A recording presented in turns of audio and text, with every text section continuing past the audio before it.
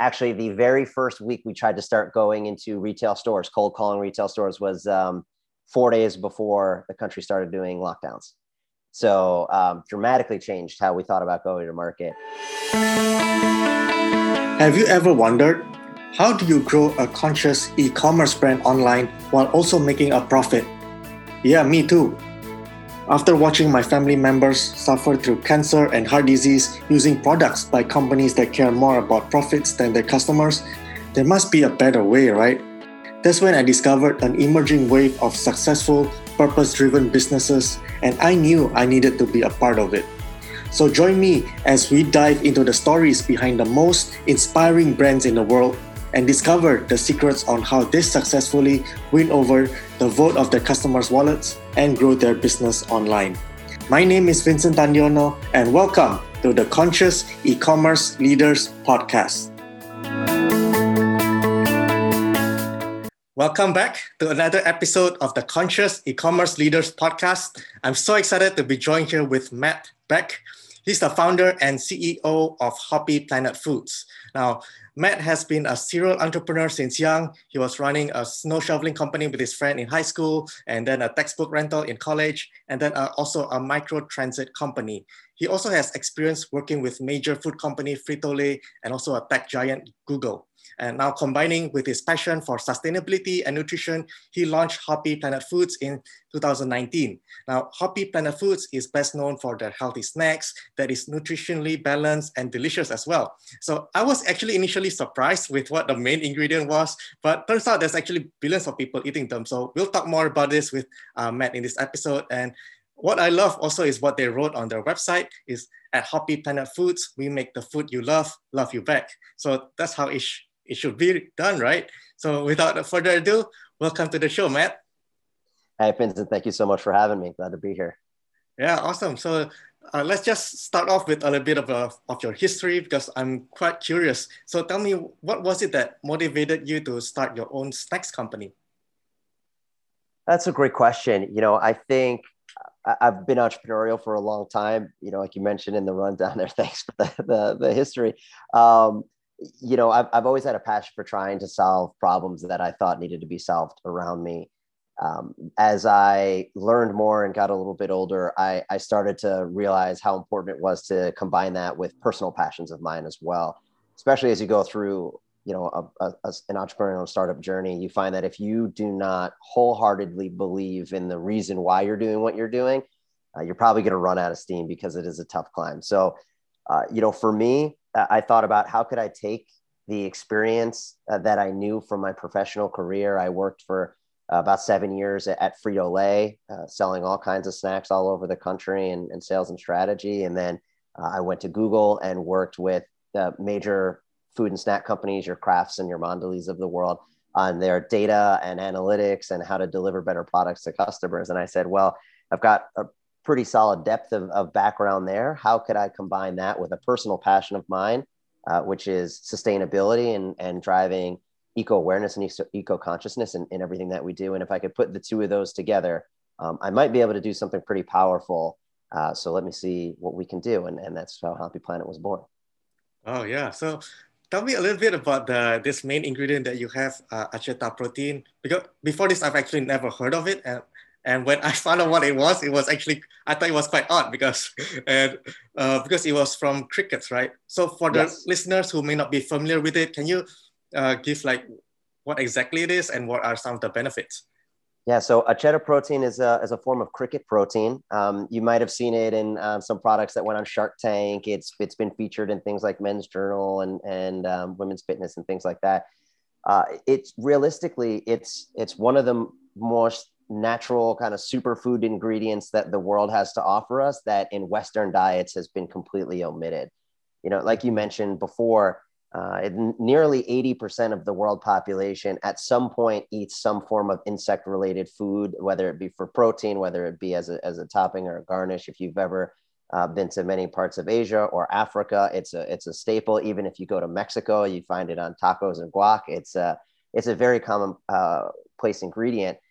Not so much in the US and in Western Europe. And we really kind of wanted to dig in and understand why, because when you step back and actually look at it as an ingredient, It ranks almost the highest that you're going to find naturally in terms of protein content. Cricket is about 70%, 60 to 70% protein by weight.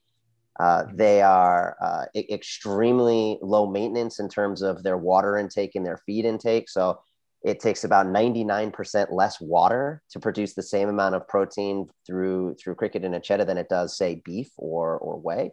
It also doesn't require processing. It can be, made locally. It doesn't have to be shipped all around the world. And so for many reasons, it's actually a really great answer to a lot of our issues, especially in a world where we're having trouble feeding everybody and it's only going to get worse. So for me, that was kind of that was an easy answer. If it was 80% of people are doing it and 20% just don't understand why they need to do it or have a knee-jerk reaction, how do I get them past that? And then maybe, we could all be solving this problem together. Yeah, and you're mentioning that people in US and in Europe, they're not very familiar with it. So how is it that, I'm sure that you need to do some sort of education or to do some belief shifting, shift their perspective, do some education. Like, how do you approach that? Yeah, that's a really good question. And so there are other companies that work in the same space with us. They use forms of cricket or other insect protein. And that's, I think, the problem that the most run into. What we realized was it was less about educating folks specifically about the protein, but more about what the products do for you when the protein is in it. It's a much more understandable lesson for people to have. There's many products in the market that you could take as examples of that. When yogurt started having probiotics in it, people didn't need to know what, A basilicus was, right? That goes into it. They wanted to know, you tell them what probiotics do for them, and then they're excited about it. Collagen, the explosion of collagen water and collagen proteins is another one. People actually knew where collagen came from. There might not be as many people, eating it and drinking it, but the point is they like what it does for them. And that's what we really focus on as well. That it is, from a nutritional standpoint, much better for you. It has higher calciums and B12 contents. It has that higher clean protein content. It's going to be less processed. It's usable and flexible in ways that other things are not.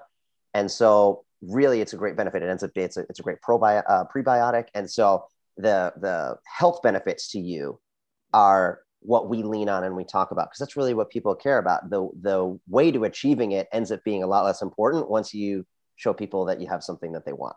Yeah, very true. I totally agree with that. Like, I also believe that people, they don't really they're not buying the product for the product itself, but they're buying like the outcome, right? They're buying the outcome or the feelings that come with the outcome, which that's in this case, right. They want better health. So take me back a little bit to like your role in Google, and because you were working with many of the food companies looking at all the data, right? So what were some of your takeaways that helped you in this journey? That's a good question. I think there's a couple things. I think one thing that always struck me as really interesting is how long it takes some of those companies to bring products to market. It takes Mondelez about the same amount of time to bring a product to market as it took us to bring a product to market with no food science background, no experience, and no help from scale. We had to build everything from scratch. And now when we come up with a new line extension or a new product, it's a matter of months and not a matter of years. I always found that pretty interesting because they have the access to more information than we do. And sometimes that actually is what slows them down. But I also found that there were often big pockets of information that didn't solve the problem that a major company was looking for, but they solve a problem for a lot of people otherwise. And that's where we really start to help decide what to do with our business and where to go and what we should focus on here.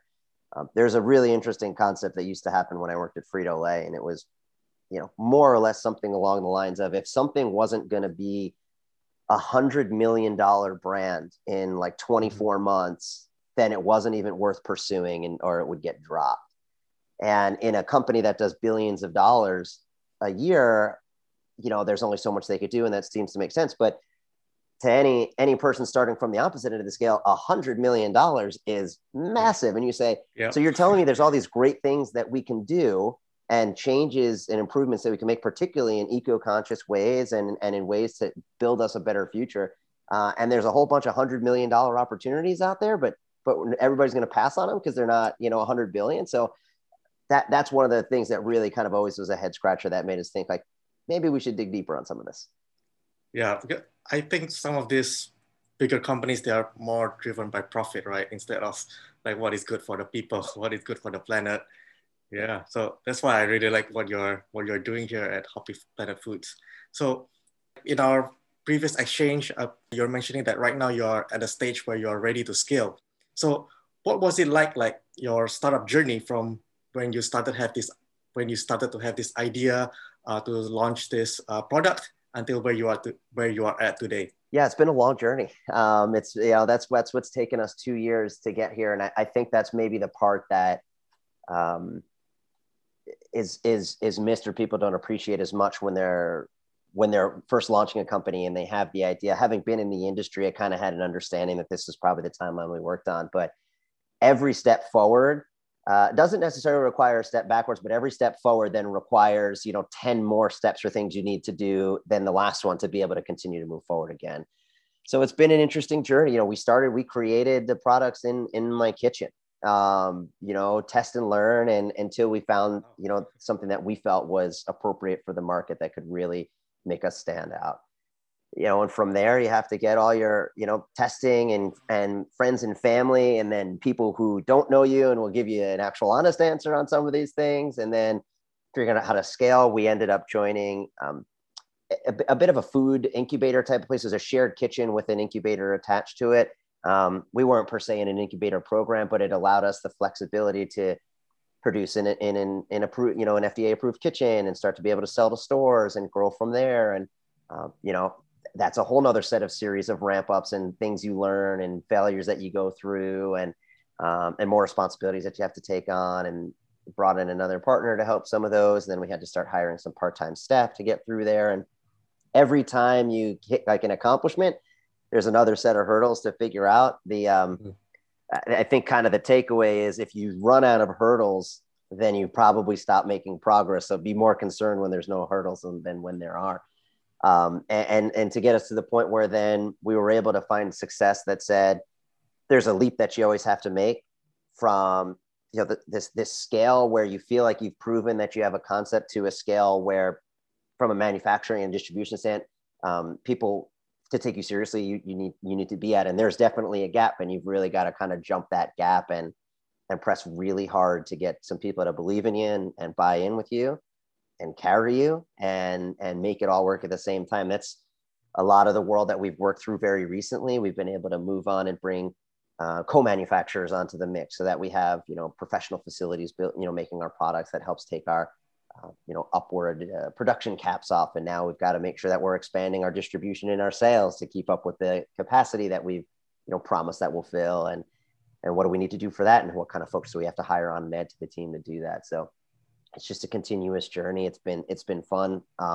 It certainly gets more complex every step of the way, but again, if it's getting more complex in the right ways, then you're probably doing well. Yeah. So initially, you were saying like when you were testing it with friends, family, and also some groups of people, like how exactly do you find those groups of people? Do you like go to like trade shows, or because I know that you were also like somewhat affected by COVID, right? Definitely. During that period of time. Actually, the very first week we tried to start going into retail stores, cold calling retail stores, was 4 days before the country started doing lockdowns. So dramatically changed how we thought about going to market. When in terms of testing and trial before you actually launch into the market, start with friends and family, because especially with food, they still probably have to talk to you even if you give them something that they don't like. But you got to very quickly, expand out from there. Friends of friends, coworkers or past coworkers. A lot of folks will be really hesitant to give someone, have someone try their product because maybe they're afraid they're going to steal their idea, or aren't sure if it's ready yet. In reality, everybody can have many ideas. It's whether or not you can execute on it, which is the big difference. And so if your biggest concern is someone's going to steal your idea, then if they do and they're successful, then they probably just executed better than you, and they would have done it later on down the road anyway. So save yourself a heartache. But you just start asking, and anybody who's willing to try it and give you feedback. And really what you're actually looking for is people who give you feedback that does not conform to what you think, and does not just kind of give you positivity because 100 people telling you the same positive message because they don't want you to feel bad just sets you up to fail bigger or later and lose more money. So you just got to try to find folks who are going to give you honest answers. Yeah, excellent advice. So now that you are ready to scale, what is your vision for, say, the next 1 to 2 years?